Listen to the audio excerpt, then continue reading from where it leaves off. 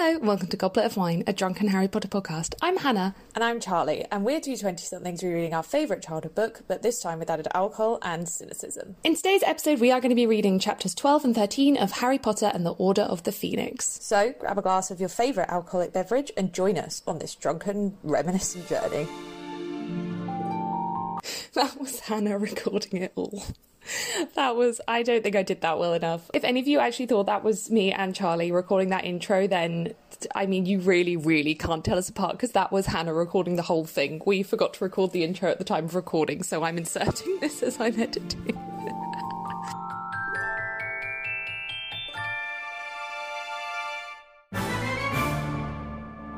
Hey, everyone. No, actually, no. Hi. Let's get through these intro bits and then we'll explain. Should we keep... It's called a level of suspense, Charlie. It is. How are you, Hannah? So, hi. Welcome to a new episode. We're here, apart, not together. And it's time. What a time to be alive. Isn't COVID fun? Anyway, I'm having a breakdown. We have new patrons. We do. So, a massive thank you to Mia. A Switzerland-sized thank you to Svenza. I can't say that. Please do correct me, and I will issue a correction. A snowman-sized thank you to Sophie. A racquetball-sized thank you to Rachel. Thank you all so much for joining Team Patreon. They have access to all the fun bonus content that is over there, as well as our Discord, where we like to chat with you all, and it is very fun over there. And now onto our review. So, as you guys know, we pick one review and read it out each episode. This one is from C.S. Nielsen, and they say, this podcast is the reason I passed my exam this morning. They said they had to take a test that required for anyone who wants to apply to a teaching credentials program. They said they've been studying it for months and they were feeling pretty confident, and they woke up full of anxiety. I don't really get anxious, so this really freaked me out. I had no idea what to do, but I decided to listen to the newest episode on their hour-long drive, and our humour and sarcasm was very calming, especially in our British accents. And they were able to calm them down. We were able to calm them down, even make them laugh. And they got to go into the test in a positive, anxiety-free mindset. So a big virtual hug to Hannah and Charlie. You guys are great, and I love the podcast. That is very cute. That is such a nice thing to say. Thank you. So if we sound all jittery, it's because, do you guys remember, like, I don't know how many episodes, Charlie was like, oh, our producer level patrons who get to request alcohol, they're too nice. I was expecting people to be mean. I'm stupid. I fully admit that. Like, I just thought that no one listened to our podcast, so no one would hear. Yeah, so, but alas, Chantel does listen, and Chantel heard Charlie's cry that people were too nice and message saying she either wanted us to drink a smoker's cough, which is Jaeger and mayo, or a prairie chicken, which is gin, a raw egg yolk with salt and pepper. Oh, I only put pepper in. Oh, it really can't make that much of a difference, can it? It can't, no. So, Charlie has a smoker's cough, and I have a prairie chicken. And honestly, my palms are literally sweating. Like, I feel anxious, and Chantel, why? I picked this one because I was like, I cannot drink a raw egg. Like, I can't, like, I actually will vomit. So I chose the Jaeger and mayo. What I didn't factor in is that it has congealed. And we will post photos on social media because I genuinely don't think anything other than a photo could do this justice. I was feeling okay until I looked at it, and genuinely it's just like lumps of congealed mayo floating in Jaeger that has turned the colour of like a coffee. It honestly... I think you might get some vomiting ASMR. Yeah, we're both going to set up our cameras now just to video ourselves. These will all be on social unless we actually vomit. Oh, God, I can't. Hello. Oh, are you ready, Hannah? Hannah is gagging. There's so much of it as well. Oh, I've got an entire egg yolk I need to fit in my mouth. Cheers. Banging it against the screen. 2, 1, go.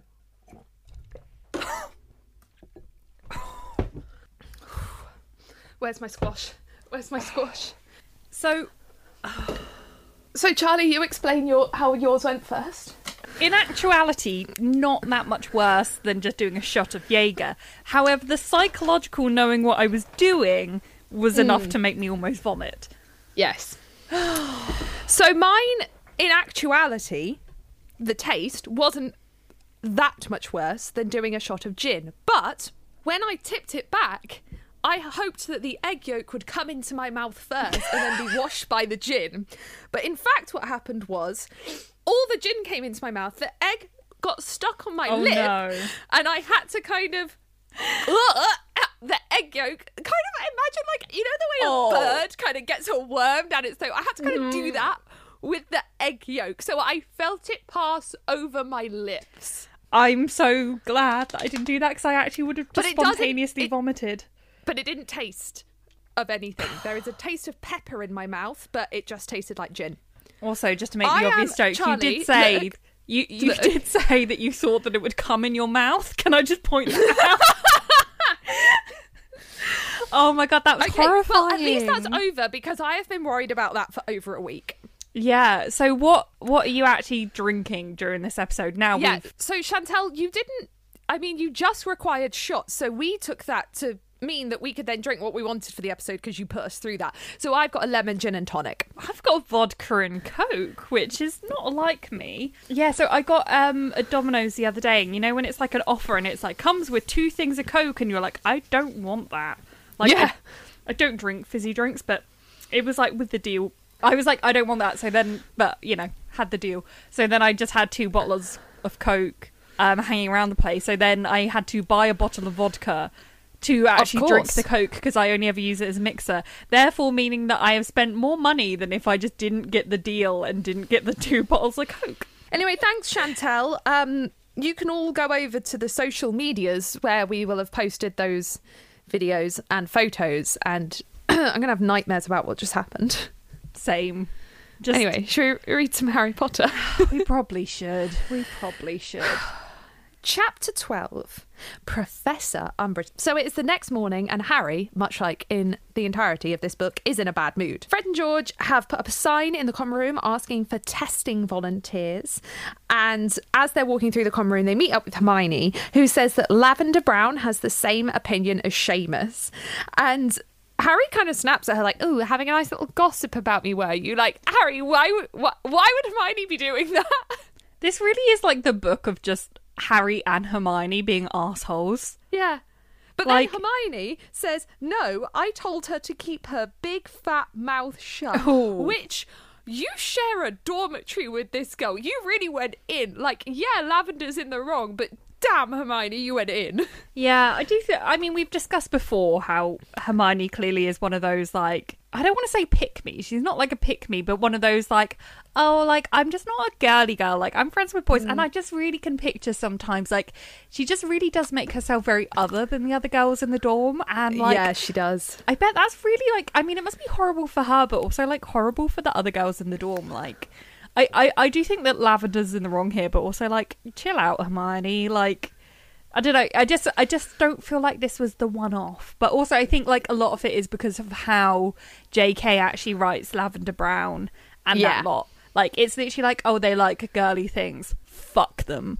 A bit, yeah. I also just kind of would like to have seen that as a real scene, not as an anecdote of Hermione saying, "Shut your big fat mouth." I'm like, okay. Yeah. So they discovered that they have, like, an absolutely shit Monday timetable, which really brings me back to, like, getting your timetables at the beginning of the year and, like, the dread when you would have one of those days. And, like, the exhilaration when you used to have, like, a really good day. Like, I think I had, like, a Friday where I had, like, 2 free periods at the end during my last year. So I literally had, like, business in the morning and then I could just go home, which was lush. Beautiful. I remember a Friday somewhat in one of my school years where I had English and drama in the afternoon, i.e. 2 of the best, more relaxing of the subjects on a Friday afternoon, and they were the best. That was a good year. Like, it does make a difference. You don't want to start your Monday with whatever they've got. They also find out when they're in the Great Hall getting their timetables that Angelina has been made Quidditch captain. Yay. Yay, go Angelina. So they start to discuss, basically the twins are like psyching them out about how hard this year is going to be, and Ron reveals that they're actually going to have like career counselling this year as well, which is like, I kind of wish that we got to see more of this, because it's like, what are the careers? It's like you work for the government or you work in retail, like, or you're a teacher, like that's it. I don't know. We see a few more when they have flyers later in this book, I think. Like, there was one that sounded interesting about being, like, a Muggle liaison person, which they kind of, like, joked as being, like, a DOS job. Oh, you only really need Muggle studies. But it actually sounds like a really important job, being a Muggle liaison person. But I guess that comes under government, probably, doesn't it? It probably does. You're right. Yeah. Yeah. Yeah. But, there doesn't seem to be many jobs. Yeah. Ron reveals now that he wants to be an Aura. And, like, honestly, like... And he's like, oh, but that's, like, for the elite, basically. And, like, I see Ron being an Aura so much more than I ever see Harry being an Aura. And it really annoys me that Ron just kind of gets fobbed off as, like, he replaces Fred, basically. I just had to remember which one of the twins dies. Like, it really annoys me because I think it's creepy in the books in general, how it just, like, kind of is, like, Ron replaces Fred in the joke shop and then George gets with his ex-girlfriend. I'm like, weird. But like, have a lot of differing opinions about Ron's career, and we actually decided recently, we were talking about things we want to do when the podcast comes to an end, and like special episodes we want to do, and we want to do one of like what we think all the people in Harry Potter are doing now, and I have some quite differing opinions about Ron, so yeah, like, I'm not saying that he 100% should have been an Aura, but I can definitely see him being an Aura more than Harry. And I mean, I think J.K. Rowling also said he did become an Aura. I think the implication was he was an Aura for a bit and then went to work in the joke shop. Yeah, I can't remember. And also, like, the prequel was just, like, awful. Not the prequel, the what's it called? The Cursed Child? No, I meant the epilogue at the end of the book. Oh, the epilogue doesn't actually state what he's doing. Yeah, like, it annoys me that he's like, oh, it's for the elite. I'm like, I'm pretty sure that's not what he said, but that's the meaning. But it's like, you literally could not be more experienced. Like, it's one of those things where it's like, you know, the typical thing with grad jobs now, where you graduate and then all of the jobs are like, graduate role must have 2 to 3 years experience. Like, I feel like this is the only time when Ron would have that. It's like, you want to be an Aura? Yes, well, our graduate entry-level Aura roles, you must have 2 to 3 years fighting the evil forces. And Ron would be like, I've got 5! I have done that. It's me! Just like, who possibly could be more qualified than Ron coming out of this? Like, it's ridiculous. But it is also, I do find it a tiny bit perverse that Harry especially, but even Ron, want to be Auras when their childhood is literally marred by having to deal with Voldemort. I'm like, and then they're like, our careers, one of you fighting dark wizards. I'm like... Why? Yeah. Which is why I don't agree that Harry would have been an Aura. God, no. He definitely would want to help clean up the mess. Yeah. Because it doesn't all end with Voldemort. But then a few years after, he would have been like, no, I'm done. This is not the life I signed up for.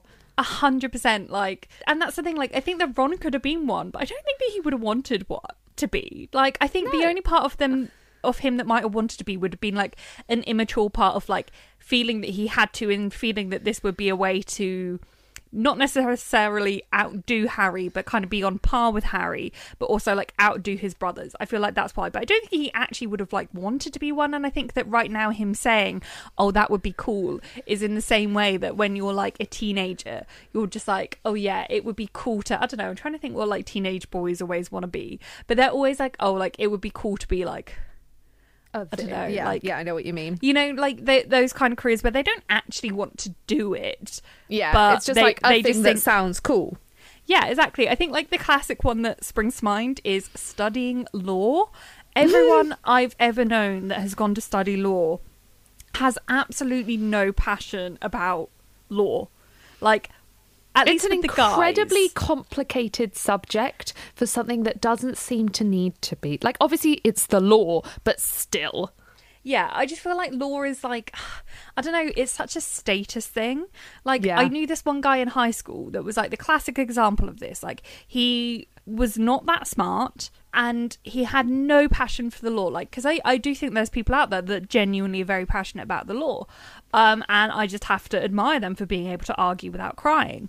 But he was absolutely not passionate about it, and he wasn't particularly smart either, and he was just like dead set on becoming a lawyer. And if you asked him why, he was literally just like money and status. And also like it just wasn't also like feasible for him, because he was going to like a very run-of-the-mill university with like not great grades, and you're just like, I don't believe in the whole like status with university things anyway, but it definitely applies if you want to be a fucking lawyer. Like, yeah, you know? yeah, definitely.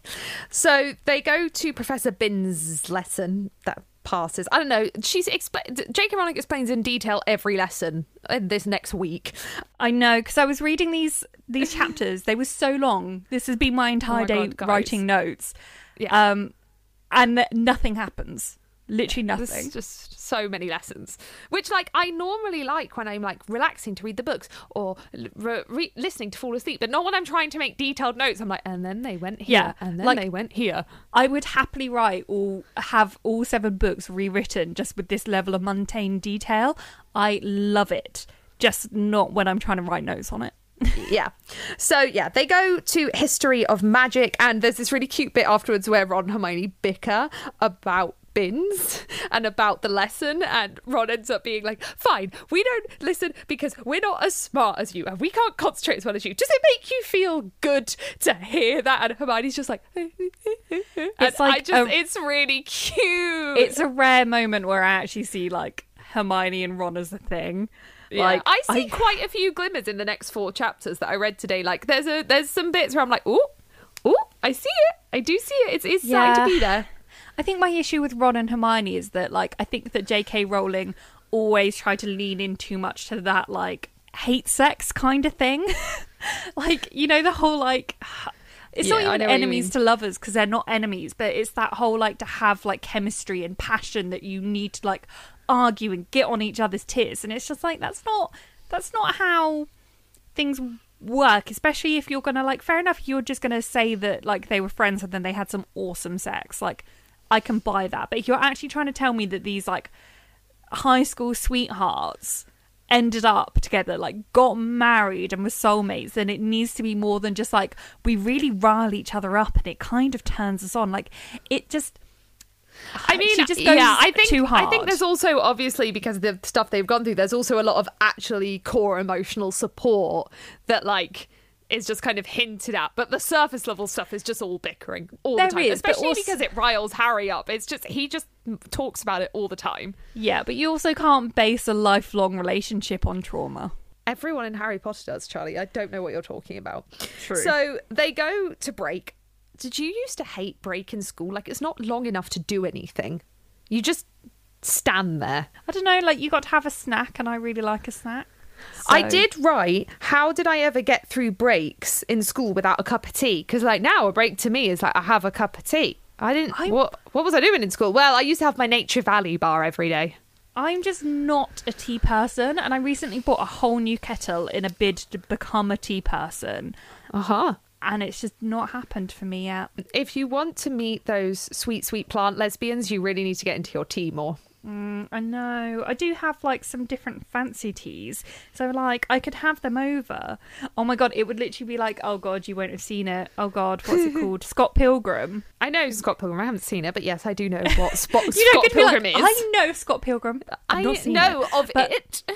Well, there's a scene in that where basically she invites him over. I'm pretty sure it's this film. If it's not this film, I'm going to be really embarrassed. I'm pretty sure it's this film. I don't particularly like Scott Pilgrim, controversial opinion. But yeah, where she invites him over for like a cup of tea, and then she like just reads out like all the different teas she has for like 10 minutes, and he's like, So that would be me. I do have like at least 3 different varieties of tea, considering I don't drink tea. I mean, that's better than one of the first times I came round and you were like, do you want a drink? And I was like, yeah, I'll have tea. And you were like, I don't have tea. And I was like, all right, I'll have coffee. And you were like, I don't have coffee. I was like, well, what are you offering me then? You were like, water? It's like, that's rude. I'm going to be here for the next 40 minutes. I'd like a cup of tea. Yeah, and like, because I don't even normally keep like fizzy drinks in as either. So like, I think I literally was just like, you can have squash or water out the tap.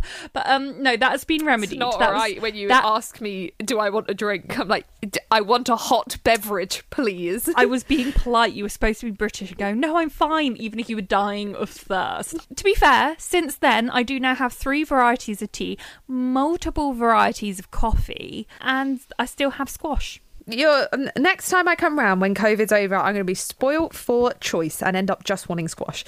Yes. So during this break, Cho comes up to Harry and they kind of start having a conversation, but then Ron interrupts their awkward conversation by accusing Cho of being a fake sports fan, which is just the most sexist bullshit ever. Ron, pipe down and go home. I hate to do it. I'm going to defend Ron. He's being that guy. We all know that guy. I don't think he's being that guy. He's not saying that he doesn't believe that she likes sport. He's saying that he doesn't believe that she likes that particular team. But also, like, he asked the question, and like the way that I read this, I read it as like a light-hearted ribbing between 2 fellow sports fans to be like, oh, I bet you only like them because of this. And I just think that, like, yeah, like, it's a bit annoying, but it's better than Harry. Harry's just being like, to be fair, at least it makes it somewhat of an interaction rather than Harry being like, did you have a good summer? Oh no, I shouldn't have asked that. Your boyfriend died. Exactly. Like, Harry just has no fucking personality, no game.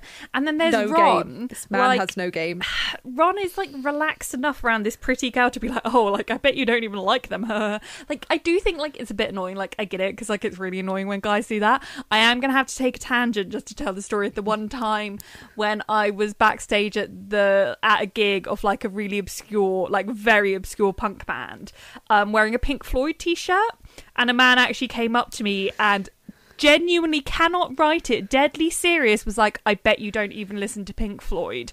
Like, and I didn't think that was actually a thing that people said in real life anymore.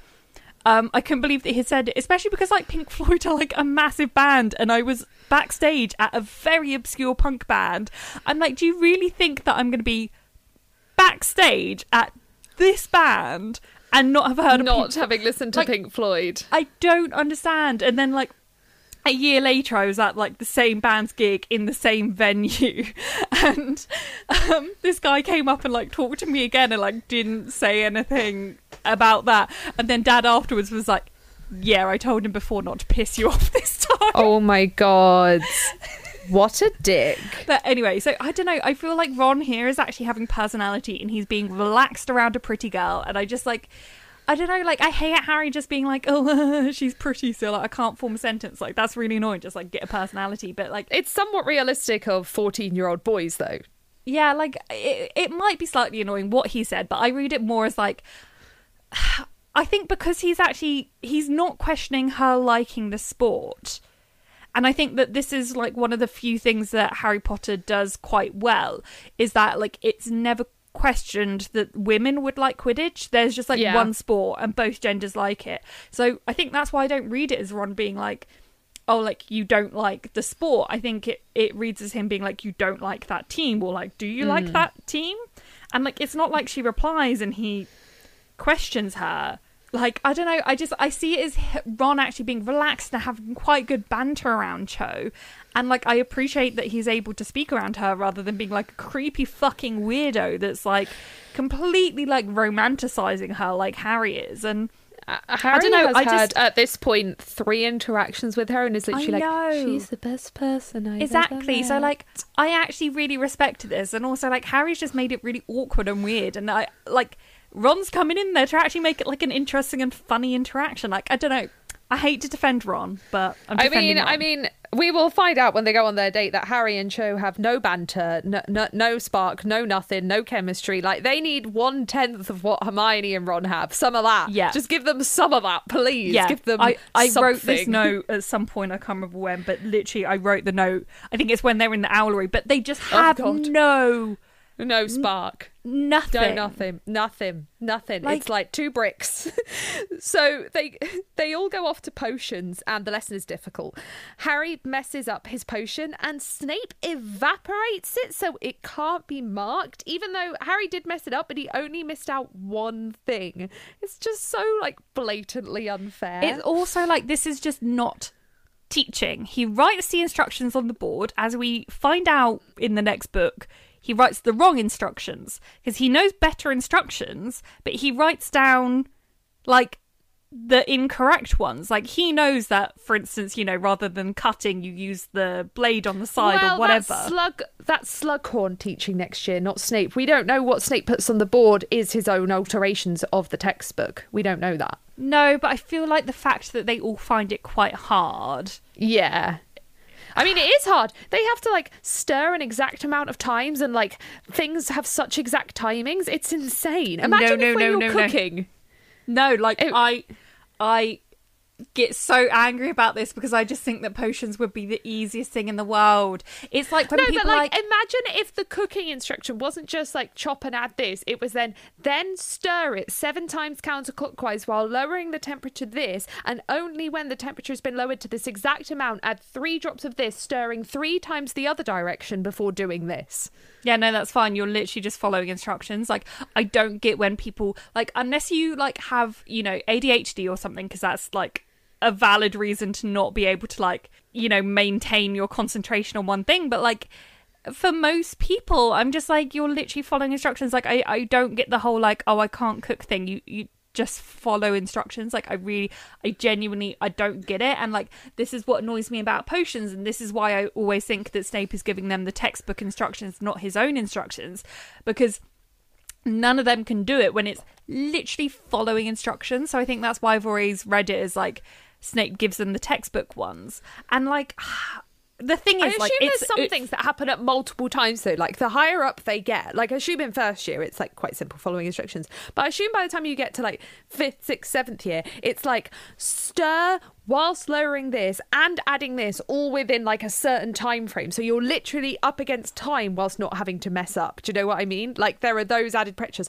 Like how you say, like, cooking is just following instructions. But if I gave you the instructions for a twice-baked souffle, you might mess up because it's so many things at once. All right, I'm gonna make Charlie bake a souffle next time she's round. That's fine, but, like, I just, like, I don't know, I rarely mess up when cooking if I'm following a recipe. Like, I don't think I've ever followed a recipe and gone, oh, but what about, I think it's the timings and things at the same time. But that's true of cooking. If you've got multiple things on the go, like, rarely when you're cooking are you just doing one thing. You've normally got, like, different pots and stuff on the go. It's like you cooking all that Dishoom food the other day. I bet that you had certain timings you were concentrating on multiple things at once, right? Well, yes, I was. And you did it, and it looked fucking immense. Yeah, but I made some mistakes. I'm sure you did, but you still got a decent enough end result. But that's what I mean. Harry only made one mistake, and he did get a decent enough end result. But, like, and then Snape evaporated the potion. His mistake was literally forgetting an entire ingredient. Like, I don't know, just like, I feel like Snape's kind of valid being like, can you read? As a dyslexic person, I take issue with that because I'm like, I can't read. But, okay, so Charlie would be a really mean potions professor because I totally see why Harry skipped over this. It was at the end of a list. No, just read the instruction.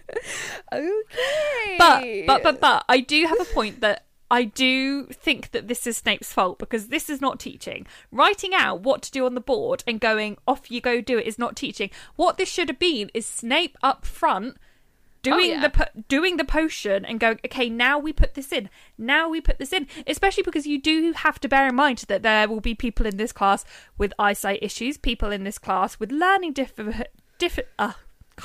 learning disabilities.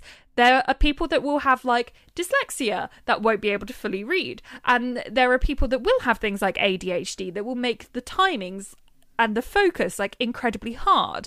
And I think that, I mean, obviously this is, like, a wider Hogwarts issue, but there will also just be, like, some people that don't give a shit and aren't really paying attention. And I think that, like, just literally writing the instructions on a chalkboard is like, why is a teacher there? Aside from, like, the obvious, like, behavioural management and safeguarding, lol, joke, Hogwarts don't do safeguarding. But, like, aside from that, like, why is the teacher there if all they're doing is, like, writing stuff on the board and going, off you go? Like, it should have been Snape at the front making the potion and actually saying, okay, add this ingredient now. Okay, now we're going to stir 5 times in this direction and then add this ingredient and then this one and now the other like, do you know what I mean? It should be like a cook along kind of thing. Like, Snape's not teaching them. He's just writing stuff on the board. And I know that this is like really silly to criticize Snape's teaching on him not doing it as a follow along lesson, because there are bigger issues with Snape's teaching, obviously, but like, just annoys me. Harry wouldn't have had the chance to miss out that ingredient if Snape was actually at the front going, now we put this ingredient in. Yeah, and like, they're all complaining about Umbridge minding, like, watching lessons and having an Inquisitor, and yeah, it's bad because it's Umbridge, but Binns can't teach, Snape can't teach, Trelawney can't teach. Yeah.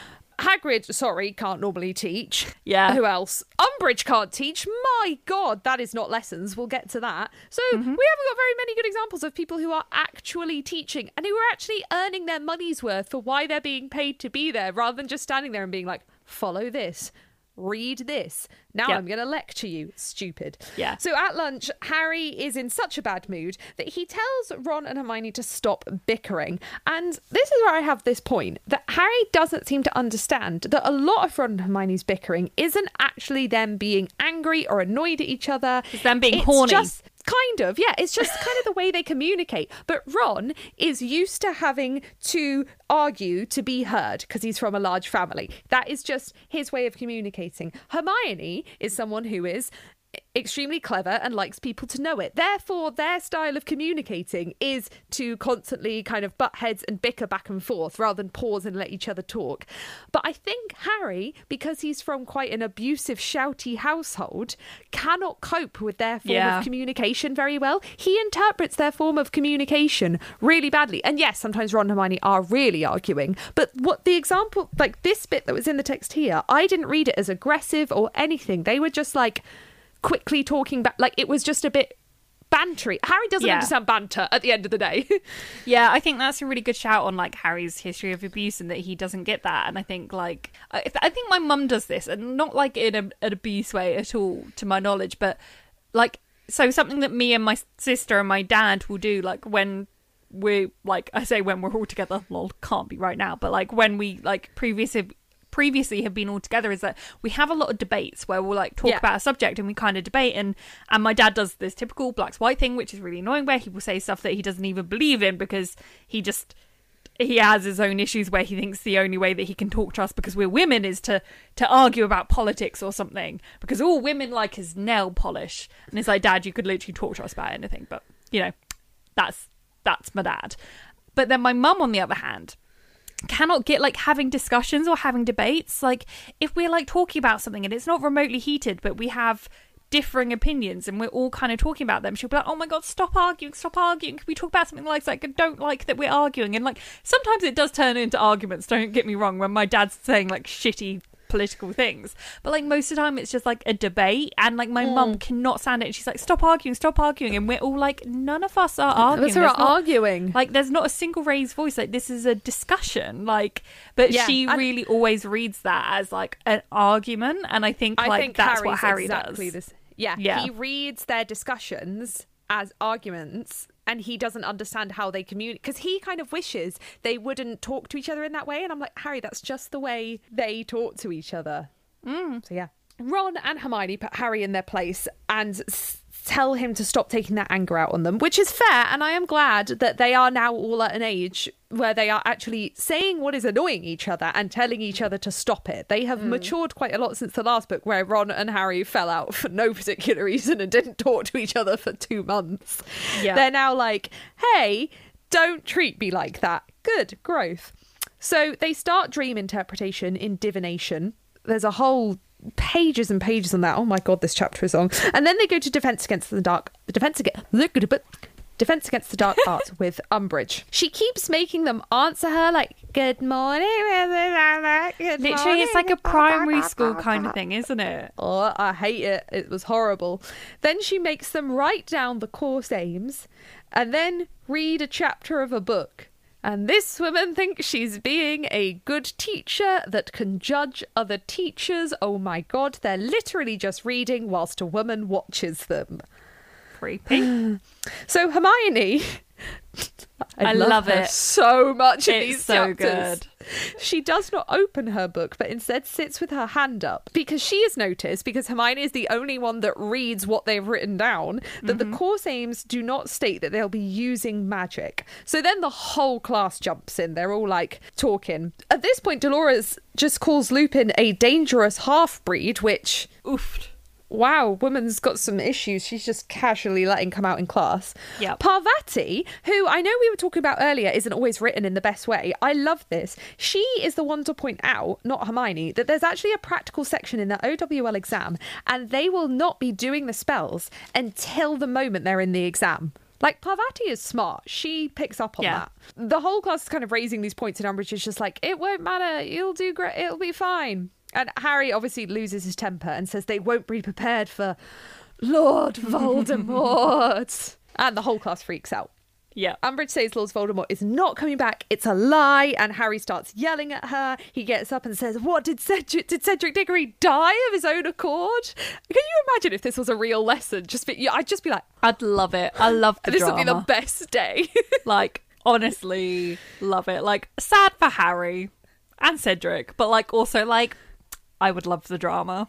I would love it. It would give you so much. Harry's class must just have so much to talk about. Like, yeah, they have to go to war in the 7th book, but they get a lot of juicy gossip before that. They really do. So Umbridge writes him a note and tells him to go and take it down to Professor McGonagall. And then we get the best scene in the book. Literally chef's kiss. Just, I love it so much. So good. So Harry goes to McGonagall and McGonagall's really confused and she takes a note off him and then she reads it and then she's like, is this true? And he's like, is what true? She's like, Is what true? Did you yell at Professor Umbridge? And he's like, Yes. yeah. And No, then wait, she let's just try to do it. Let's try to do it. You do McGonagall. I hate roleplay. Don't make me do this. Do it. Imagine if we were a live reading podcast. Okay, don't do it. It's Wait, fine. no. Did you all yell at Professor Umbridge? This is I my wasn't Scottish expecting you to do accent. an accent. Oh no, I was just expecting you to do it in your voice. I just meant read the lines. I didn't mean do an impression. If Okay, I'm going to do sorry. this, I'm going to commit. Did you? Okay, sorry. Did you all lie? No, wait. Did you all yell at Professor Umbridge? Yes. Have a biscuit, Potter. Have a biscuit, Potter. Yeah, so there's this just brilliant bit of dialogue where she's like, did you do this? Yes. Did you do this? Yes. Did you do this? Yes. Have a biscuit, Potter. Brilliant. I love her. 5 gold stars. You've written the perfect dialogue. Absolutely. I just love her. Like, I've been Yeah. re-listening to the last book on audio tape because I'm apparently she's from got her cassettes out. from the 90s. Not on tape, on audio book, but you know, I miss when they were cassette tapes. I do. I used to have... the bag used to be really big. Yes, and like I used to listen to them at night to sleep, and then I used to get to the end of a side, and then I used to literally just yell across the entire house, and I used to be like, "Mom!" She'd be like, "Yes." No, turn it over. And she'll be like, "No, it's too late," or like, "Yes," and then I'd like get to flip it over. Oh, it was childhood memories. But anyway, so I was listening to this on audiobook, and just like the like end of the book just has so much incredible I can't talk, incredible McGonagall, like honest. I just love her. Yeah, to like analyse it a bit. So she tells him to be careful because Umbridge reports into the Ministry. And why this bit is so great is because it's one of the first times we see the non-teacher side of McGonagall. And bear in mind, McGonagall is one of the most staple, most seen secondary characters in the books. She is a constant, but she's a pretty consistently written constant. She's their teacher, she's strict, but she loves Quidditch. She has got a softer side, but most of the time she's their strict teacher. And suddenly we see the side of her that not only is not a teacher, but also cares deeply for Harry Harry and is frustrated because she cannot help him. So is having to try to look him in the eye as an adult and be like, you need to do better and you need to look after yourself better. But also she knows he's a child. So she's like, have a biscuit because I don't know what else to do. I don't know how else to help you. That's why she's saying it. And it's so good. It's so good. I also like to read it as like a bit of a reward where she's kind of like doesn't want to be like, good job, but she's like, well, have a biscuit. Like, and then when she offers him another one, he's like, no. And she's like, don't be ridiculous. It's so British. Like, you do want a biscuit. Shut up. That's the thing. Like, I don't think I've ever accepted a biscuit when I've been offered one. You don't think you've ever accepted one? Yeah, like, I don't know. Like, I just, like, maybe now, but like, I just remember a lot, like, as a teenager, like, I'd go to my auntie's house and she'd be like, do you want a biscuit? And I'd be like, no, I'm okay, thank you. Like, I just could never accept a biscuit or like a cup of tea. You're weird. We also find out that Harry has an entire week of detentions, which is just very overboard, it goes without saying. It is. Moving right along to chapter 13, Detention with Dolores. Oh my Christ, I have 5 pages of notes. Let's do this. Jesus Christ, Fenton. At dinner, people are gossiping about Harry because obviously news travels fast in this place. Hermione points out that not everyone believed Dumbledore at the end of term. They had doubts. And then immediately after Dumbledore did his speech, like Cedric Diggory was murdered by Voldemort, la la la la, they all went home for summer. The news didn't really have a chance to sink in, and that's why a lot of people don't believe Harry. They start their homework in the common room. Fred and George are testing sweets on first years in the background, and Hermione goes to tell them off. Hermione does actually have a point here. As fun as Fred and George are being, these are literally 12-year-old children who you are giving drugs to, please, or drugs or tablets, or you don't know what they do. Stop it. And for testing as well, like, it's literally like you don't test cosmetics on humans.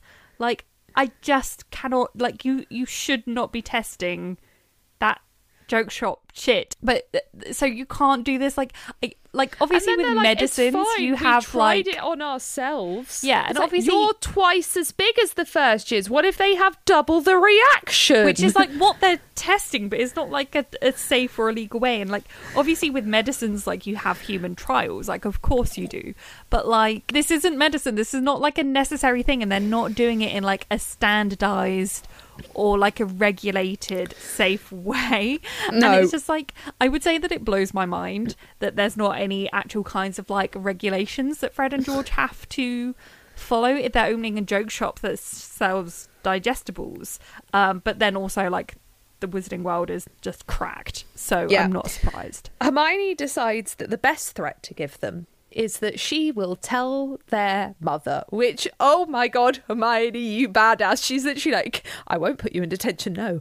I'll write to your mother. Which is like a good shout. Imagine having that kind of balls with 2 guys 2 years older than you. Just but like, I'll write to your mother. It's good because I'm sure if they were just like breaking a small rule, she wouldn't. But this is literally like people's health and safety. Stop testing things on the first years. Yeah. So Hermione is leaving out woolly hats that she's knitting, and she's like burying them under like newspaper and stuff to try and like trick the house elves. Ron says that they look more like woolly bladders, which is like an incredible phrase, but also I'm just like, what does a bladder look like? I feel like that's not just like, they're just like, a bladder is just like a lumpy oval, I guess, doesn't but really look like anything. If you say like a lung or a heart, people know what that shape is, but like a bladder is just like of Ron all has the organs. great turns of phrases, and we shouldn't question them. He does. So yeah, Ron also points out that what she's doing is wrong, as she's tricking the elves, and Ron is right on this, and Hermione is wrong and has gotten too far. Like, Hermione and the thing is about the whole spew thing is it's very, very, very nuanced and has many, many different complicated things depending on whether you want to take it as it is in the books or whether you want to take it as a metaphor and la la la la. But if at the end of the day, what she did in book 4, everything she did in book 4 was good, and we were behind it, and it was like, yeah, she's very passionate about this thing and this issue that she's discovered. Now she's not actually listening to what the elves want and is just thinking what she wants for the elves and doing that, and that's quite white saviour-y, Hermione. And it's kind of good that it's written into the books because it is like, she's young at the end of the day. She doesn't realise that what she's doing is a mistake. But Ron is right, and she should not be tricking them. But I also don't feel like the whole white saviour thing is like J.K. Rowling's like clever intentional writing. I just feel like it's J.K. Rowling herself being a bit of like a white saviour. I can't decide whether it's intentional or not. I've never made up my mind about whether it is. Like, I really don't know. I don't think it's intentional. I think that J.K. Rowling fully was like, yes, Hermione's in the right here. Maybe not with the woolly hats exactly. I think that is definitely written like, should you be doing that? But like, I think like in general, spew, I don't think was supposed to be like a criticism. I don't think spew is a criticism because Hermione at the core is right that elves need more rights and more legislature. She just begins to go about it in the wrong way, which is quite normal for the first thing you become passionate about. It's an interesting exploration that after book 5 kind of gets dropped until it's used again as the catalyst for Ron and Hermione getting back together, and then we never hear about it again. So it's literally it would be a lot more interesting if the plotline was fucking finished. Like, we'll talk about it at the time, but having just re-listened literally like yesterday to the like final kiss moment, the conversation is literally Ron going, maybe we should save the slaves. And Harry going, what? Make the slaves fight for us? And then Hermione going, I'm really horny that after 7... I'm really horny that after 7 books, Ron has finally realised that slavery is bad. And then just kissing him. Let's make out! Also, we didn't talk about the elves for all of book 6 and most of book 7, but let's bring that issue back now. Just to make Hermione horny. Right, like, I just cannot... like, dear readers, dear listeners, please never make out with a man because he's decided that slavery is bad. I'm not one to lecture. I'm also so looking forward to reading that bit because I still, in my core, love that bit with a burning passion, and I don't care what happens, I love it. But oh my god, it's ridiculous. But anyway, it's obscene. Like, I agree. The storyline in general, like, it could have been so good. You could have said something about being passionate about something going too far, about white saviorism, about realising there are other ways to go about getting your goals and working with people. But no, it just gets dropped, so yeah, what the hell. 100%. And I think, like, we've discussed this before, but, like, the issue with the storyline is the fact that it gets dropped and that it just ceases to matter at a certain point. Like, if she had followed it through, I wouldn't have minded it as much. It still would obviously have its problematic moments, but she just drops it. And also, like, for someone that has an entire storyline that is a slavery metaphor, she does fuck all else about race in her books. And we will talk about that later on. I can't remember if it's in these chapters or the next one. Next chapter. Oh, yeah. It gets interesting when, Anyway. So it's kind of the next day, and they're all basically being told that their OWLs will affect their careers, which is a common lie told in British schools that your GCSEs will affect your careers when they fucking won't. But it is actually a real thing in Hogwarts because there's no higher education. They finish at 18 and they're just like, bye, off into the working world you go. Where's the higher education? So, yeah, their OWLs do matter. Like, they do. I feel like it's, like, at some points implied that there is some kind of form of higher education, but potentially it's a lot more vocational than what we're used to. I think, like, the whole, like, aura training is, like, an example. I think that maybe they do, but it's not, like, formalised universities. It's more just, like, specific training for the job that you're going into. Yeah. But it's, like, never fully confirmed, and that's just a bit weird. Yeah. But also, British schools made us worry about our GCSEs so much. Oh, my Christ. They made me think it was the end of the world. Literally. I worked so hard.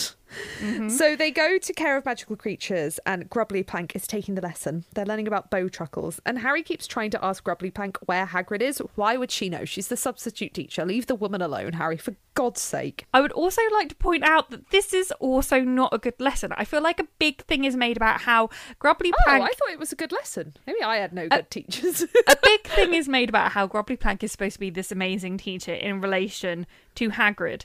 This lesson is looking at the thing and drawing the thing. I assume she's talking. I assume she's explaining things whilst but, they're like, drawing. Your work should not be... Their work for this entire hour-long lesson is to draw the thing that they're doing. And then that's the homework as well, is to finish the drawing. And label its body parts, Charlie. They need to label its fingers and toes. Fine, but that is part of a lesson. Or that is the homework. It's not the entire lesson and homework to draw it and label it. Like, that's not good teaching. It's not, you shouldn't at like GCSE level be drawing and that's your lesson and your homework. I don't know. I assume she was walking about and explaining things.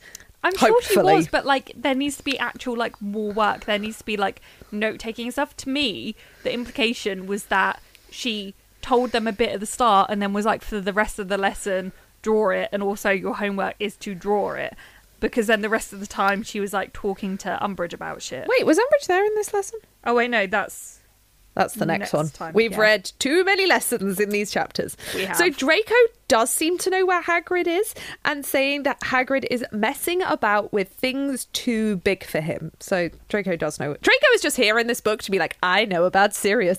I know about Hagrid. He just keeps popping up and saying things. Mm-hmm. Harry keeps insisting that Hagrid is a better care of magical creatures teacher than Grubbly Plank, which... my God, Harry, I know you're loyal, but he isn't. He's really not. And that's okay. That's fine. Hermione, so Harry's getting all like pissed off and aggy at Draco, and Hermione's like, you need to be careful, like he could make life very difficult for you now he's a prefect. And Harry's like, I wonder what it'd be like to have a difficult life. And I'm like, spot on, Harry, you're in the right here. And also like, I'm sorry, like I feel like Hermione's making a massive deal about what it is to be a prefect. Like, of course she is, because she's a prefect. but it's like, he can't make his life that difficult for him. He can like give him some detentions, but I'm sure at a certain point like someone would step in and be like, Draco, stop it. Like, I feel like there has to be, because like Draco could literally say to Harry just without any issue, oh, you've got detentions every night this week, but there surely has to be a teacher signing that off and then a teacher doing the detention. So yes. Draco can't just for the point of it. So like really Draco cannot make Harry's life difficult. No, Hermione just wants to be like, prefects are so important. Yeah. So on the way back from the lesson, they bump into Luna Lovegood, who says in front of everyone that she believes Harry's story. Mm-hmm. And Harry just can't stop focusing on what this girl is wearing. Like, he's like, oh, it's nice, but she's wearing weird earrings and her hair's in a knot on top of her head. I'm like, leave it. Harry... This is some of the worst of Harry. Like, it really pisses me off. I'm like, this is such a sweet thing. I think I'm due on my period because I almost cried reading this. I was just like, just love Luna so much. Like, this is such a nice thing. Like, yeah, Harry can't stop focusing on her earrings and her hair. And then Hermione picks a fight with Luna. I know. Like, everyone wants to be like, Hermione's such a nice person. Hermione's so much nicer than Ron. Oh my God, she just picked a fight with Luna for no reason. Literally. So Harry annoys me here because he's literally like, thank you, even though this is what he needs at this time, is people to say that they believe him, and he's like, thanks, I guess. And then Luna's like, oh well, you know, people don't believe, and then says some like magical creatures, people like didn't believe in these, and then Hermione's like, oh, like they still don't, blah blah blah. And it's like, Hermione, hate to remind you once again, but you go to a magic school. Magic school. It's like, and you were born a muggle, so you didn't know that this shit existed. Yeah, her not believing in divination, her not believing in like these magical creatures. It's like, but other magical like, what book has... Like, how has Hermione found out enough? Like, what book has Hermione read where it's like, these magical creatures are real, these magical creatures aren't, this form of magic is real, this form of magic isn't? It's like, I don't understand how you can literally go to a magic school and be like, oh, I don't believe in this specific thing, I don't believe in this specific... Like, it just... Hermione, you go to magic school! And also just nice! Stop attacking this girl who's being nice to Harry. And then her words are, and I quote, oh, Harry... you can do better than her. You judgmental cow, Hermione. Yep. Get back in your box. What makes you think that you are so much better than Luna? Christ alive. Ron's the only one here that's being nice out the three of you. Yep. Everyone hates Ron. Yep. Fucking hell. And now I'm going to be a massive hypocrite with my next statement. But so then Ernie comes along and Ernie's like, Harry, Hello, it's not Potter. just weirdos that believe you. I believe you. And can I just say that I kind of love Ernie in this moment. Yeah, I know that he's a pompous asshole, and I know that I've just criticised Hermione for doing exactly what Ernie has done. But it's like Ernie's like, he's just a fucking idiot. Like, he's so pompous and like literally just like Hermione, I feel like, is being like intentionally a dickhead.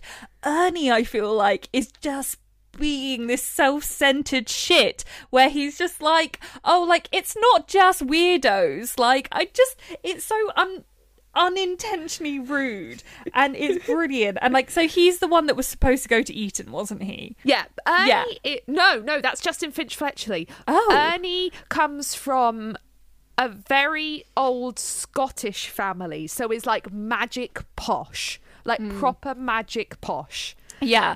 I feel like Ernie is awful, but he would I be kind of love Ernie. but he's the one that I would date. Do you know what I mean? It's like, he Also, is so why my does type. he call Harry Potter when they have been in lessons together for 5 years? They have shared like herbology lessons and other lessons together, and then he's like, oh, Potter. I'm like, why are you not calling each other by your surnames? Can you imagine if I was like, oh, Ward? Honestly, I know it's such a double standard to be like, Hermione, don't be a dick, and then the next moment be like, I love Ernie for this, but I'm just would like, date it's the Ernie. comedic factor. He does it comedically, and also like, I know that it's hypocritical, but what can I say? I just have a thing for awful men.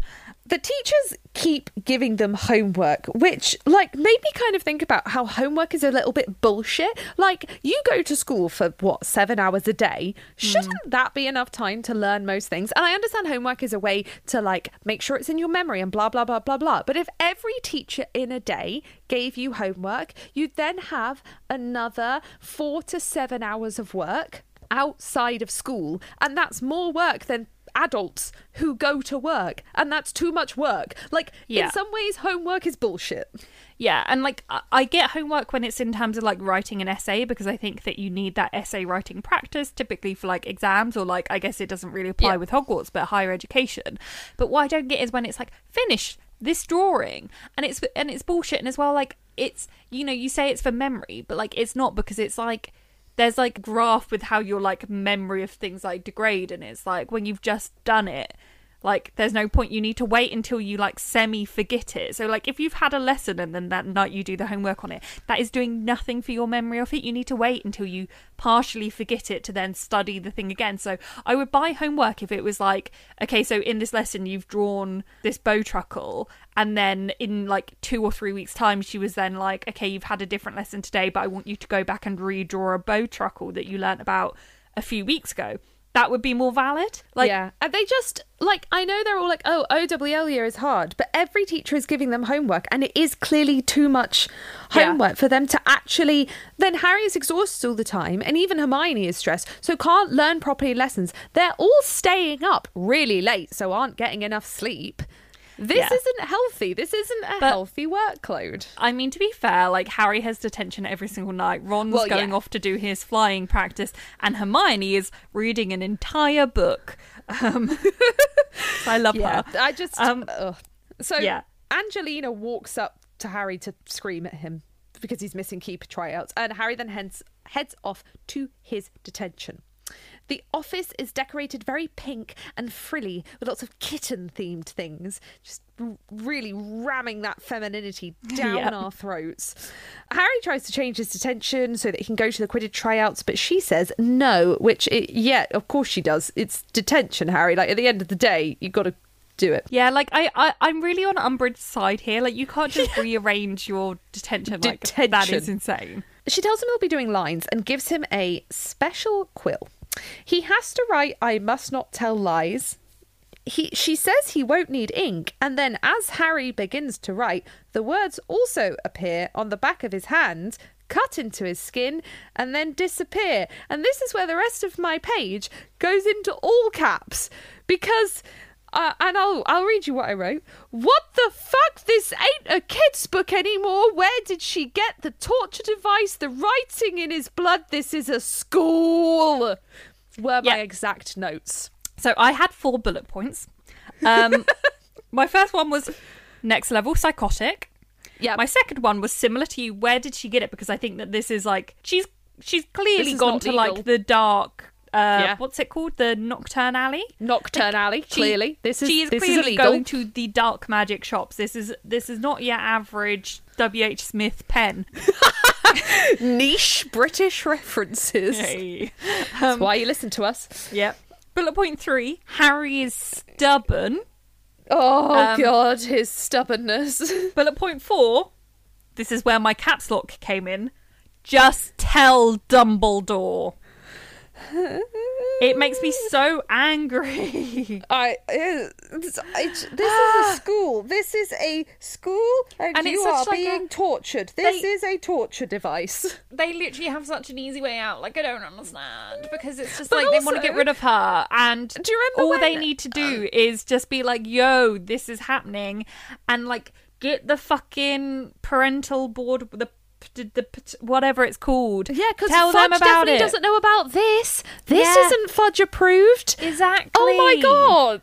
Like, and it just, they wait until it's too late, and I just tell someone, anyone. I don't feel like there is a good enough reason, like given in the text at this moment, that Harry doesn't immediately tell anyone. The reason is because Harry hasn't had enough therapy since coming out that maze and is 10 kinds of fucked up and depressed and doesn't know how to deal. But I also just that find is it really, the reason. Hermione would have told someone. Like, Hermione was a fucking person that handed in Harry's broom when she thought that Sirius Black had given him it. Like, good point. Hermione would have told someone. It just is a bit plot holey for me. Also, do you remember when this was a kid's book about kids things, and now it's like, hi, we've got a teacher literally torturing the students. Like, I don't think I picked up on this when I was a child, how horrific this was. Oh my God. Yeah. Harry refuses to break and say anything, so he sits there doing this till past midnight. And bear in mind, we know that his detention started at 5 p.m, which means he was in this room for 7 hours. Yeah, and it's so dumb as well, because Harry's like, oh, I can't let her, like, I can't show weakness. I can't let her know that this is bothering me. It's literally a self-harm pen. She knows whether you react or not that this is hurting you. It is literally cutting your hand. So there's no point just not admitting it. It's not like she's going to go, oh, Harry's clearly really enjoying this. He's clearly got a bit of a knife kink. Like, she's going to know that it's causing you pain, whether you tell her or not. So just fucking admit to it so it can be over sooner, and then you can go and be like, yo, Dumbledore, look at my hand. So Ron also hasn't done, it's the next day now, and Ron also hasn't done his homework, and Harry at this point is refusing to even tell Ron and Hermione, let alone any teachers, about what's going on, because okay, like, him refusing to tell even Ron and Hermione gave me big well, it is what's happening. He's being abused and feels a sense of shame as if it's his own fault. Yeah. That is what's happening. That's why he won't tell anyone, because he has that thing that abused people get where they feel a sense of shame that it's their own fault, because that's what the abuser's making them feel like. Yep. This is a children's book. Oh my God, this chapter is insane. So after the second night of detention, he then has so much homework that he gets back to the common room at 12 and has to stay up for the next 3 hours doing that homework and then get up for school at 8 a.m. the next morning. Oh my Christ, this chapter literally gave me anxiety. On the third night of the detention, his cut doesn't heal, and she picks up his hand and is kind of like, ooh, which basically confirmed to me that she is a sadist and is getting a kick out of this. Of course she is. She is enjoying this. She's the one with the knife kink. She's the one with the knife kink. So then, after the third night, he runs into Ron in a corridor, clutching his broom. And Ron is kind of like, oh, hiding from Fred and George. And Harry's like, yeah, cool, but why have you got your broom? And Ron admits that he wants to try out for keeper on Gryffindor Quidditch team. And he's like, go on, laugh. He really assumes that Harry will laugh. And this is one of my favourite Ron and Harry moment in the books, because we don't get a lot of pure friendship moments. Harry is just incredibly sweet, supportive, and genuinely enthusiastic. He's like, that's so great. I don't even think that he's sweet and supportive, because I think that would imply that it's not genuine. I think he's just genuinely excited. He's just hyped for Ron. Like, of course he wants that. Like, it's not even him being supportive. It's just genuinely what he wants. Like, but I also, like, it makes me really sad, because it's like, I think we obviously have like a few moments where like the twins are like not cool dudes, and I think that it's maybe not always explored enough in the text. I think that obviously their like treatment of Dudley is like one of them that we've spoken about before, but also like this is very obvious that the twins have like really impacted Ron's confidence growing up. Like, you know, not only how they bullied him about being a prefect, but that's, you know, a more recent example, but clearly like this, he's worried about what the twins will think, and then that kind of like, he expects that treatment from everyone else. He thinks that Harry's gonna laugh at him for like wanting to do this thing, and it's just like, this is also one of the few moments where like I really, really relate to Ron, because I'm like, I always get so worried and self-conscious to like do the thing and like worried what people will think of me, like even if they're like a close friend, and it's something that I've had to work really, really hard to start to like get over. And I just like, I really feel for Ron in this moment, because I'm just like, like that's really relatable, but also like it really makes me sad, because like I do love the twins, but also like, and I guess it is them being quite like realistic characters, that they do have flaws, and I like that, but also like it makes me sad when Ron clearly has all of this insecurity because of them. Yeah, it really impact. Like, we see both sides of it. Like, we get a laugh out of Fred and George's actions, but then we see the consequences of those in a lot of Ron's personality. Yeah. So then we also, why this scene is one of my favourites, is we get this really genuine friendship the other way round, where as Harry is kind of being really enthusiastic, Ron spots Harry's hand, stops him, and pulls his hand up to his eyes and won't let him go, and is like, why the fuck didn't you tell me, and what the hell is going on? You need to go to Dumbledore now. And Ron is being sensible and such a good friend in this moment. I'm like, oh, you two are so nice when you're actually good friends to each other. We don't get a lot of them just being good friends. Although I would argue that a really good friend would have just, regardless of what Harry wanted, gone and told someone. That's true. Yeah. Harry tries to watch the tryouts through the window whilst he's in detention. And then we have a moment where Umbridge touches him and his scar hurts. And Harry's like, yo, what the fuck, dude? That's a bit sus. He also has, which I don't know what it is, a peculiar feeling in his midriff. How did I miss this? That's a bit concerning. I know. I read that and I was like, wait, I don't actually know what that is. Because I know that the scar hurting is a coincidence, but I don't know what the peculiar feeling in the midriff is. Maybe he does have a knife kink. Yeah. So he goes back to the common room, and Ron's got the keeper, and which is amazing, and everyone's like really celebrating, and Harry's just a bit like, I've got bigger problems. So Harry goes to Hermione. Oh no, wait, there's this really cute moment with Ron and Hermione before, where immediately after Ron tells Harry he's keeper, he's like, where's Hermione? Where's Hermione? And then Fred and George point to her, and they're like, oh, don't wait, because she's fallen asleep. And Ron looks really disappointed that she's fallen asleep at his party. And he's like, oh, well, she seemed happy when I told her. And I'm like, oh, you want her to be at your party. Literally adorable. And also like adorable because Hermione has like tried to stay up, because like later on, like in a minute when like Harry's like, okay, I'm going to bed, she's like, oh thank God, like I can as well. Like it's just really sweet that like she tried. Anyway, she really tried. Harry tells Hermione, and she doesn't dismiss it, but she's like, you know, I think it's probably a coincidence. And then really cute moment where Hermione's like, oh, maybe tomorrow you can like help me make some of the hats for the house elves. Like it's really good fun. Like I've learned to do different patterns, and like, yeah, and she's like, I can do bubbles and patterns now. Yeah, and Harry's like, I'm good. And like we've discussed it before, but oh my God, does Hermione need female friends? And before anyone thinks it, I'm not being like, oh, it's knitting, so it needs to be women, but I'm just saying that like your typical teenage boy is not going to be like, oh yeah, let's knit hats for charity. Knit hats together. Like, do you know what I mean? Like, yes, men can and should knit, but Ron and Harry are not progressive teenage boys, and I just wish that she had a female friend to like knit some hats for herself. Oh wait, did you not pick up what's coming up in 2 chapters time? Oh, what? Oh no, we'll get to it. How exciting. Patterns and bubbles. It's so anyway cute. That was the end of that Sorry was. if that felt like rushing. It wasn't that we were rushing through our notes. It's just that not much happened, but there was a lot of text about Harry going to detentions. It's literally all just detention in different classes. Yeah. Those So many classes. chapters could have been shorter. Definitely. I enjoyed them, and I really enjoy listening to the audiobooks of them when I'm not trying to make notes, but they could have been more succinct from a literary perspective. Yep. Okay, well, we hope that you enjoyed this episode. I still feel like I can feel a raw egg yolk in my throat, so thanks again to Chantel for that alcohol recommendation. I'm blocking it from my brain. Yes. How do we normally stop? Bye. Bye. Bye.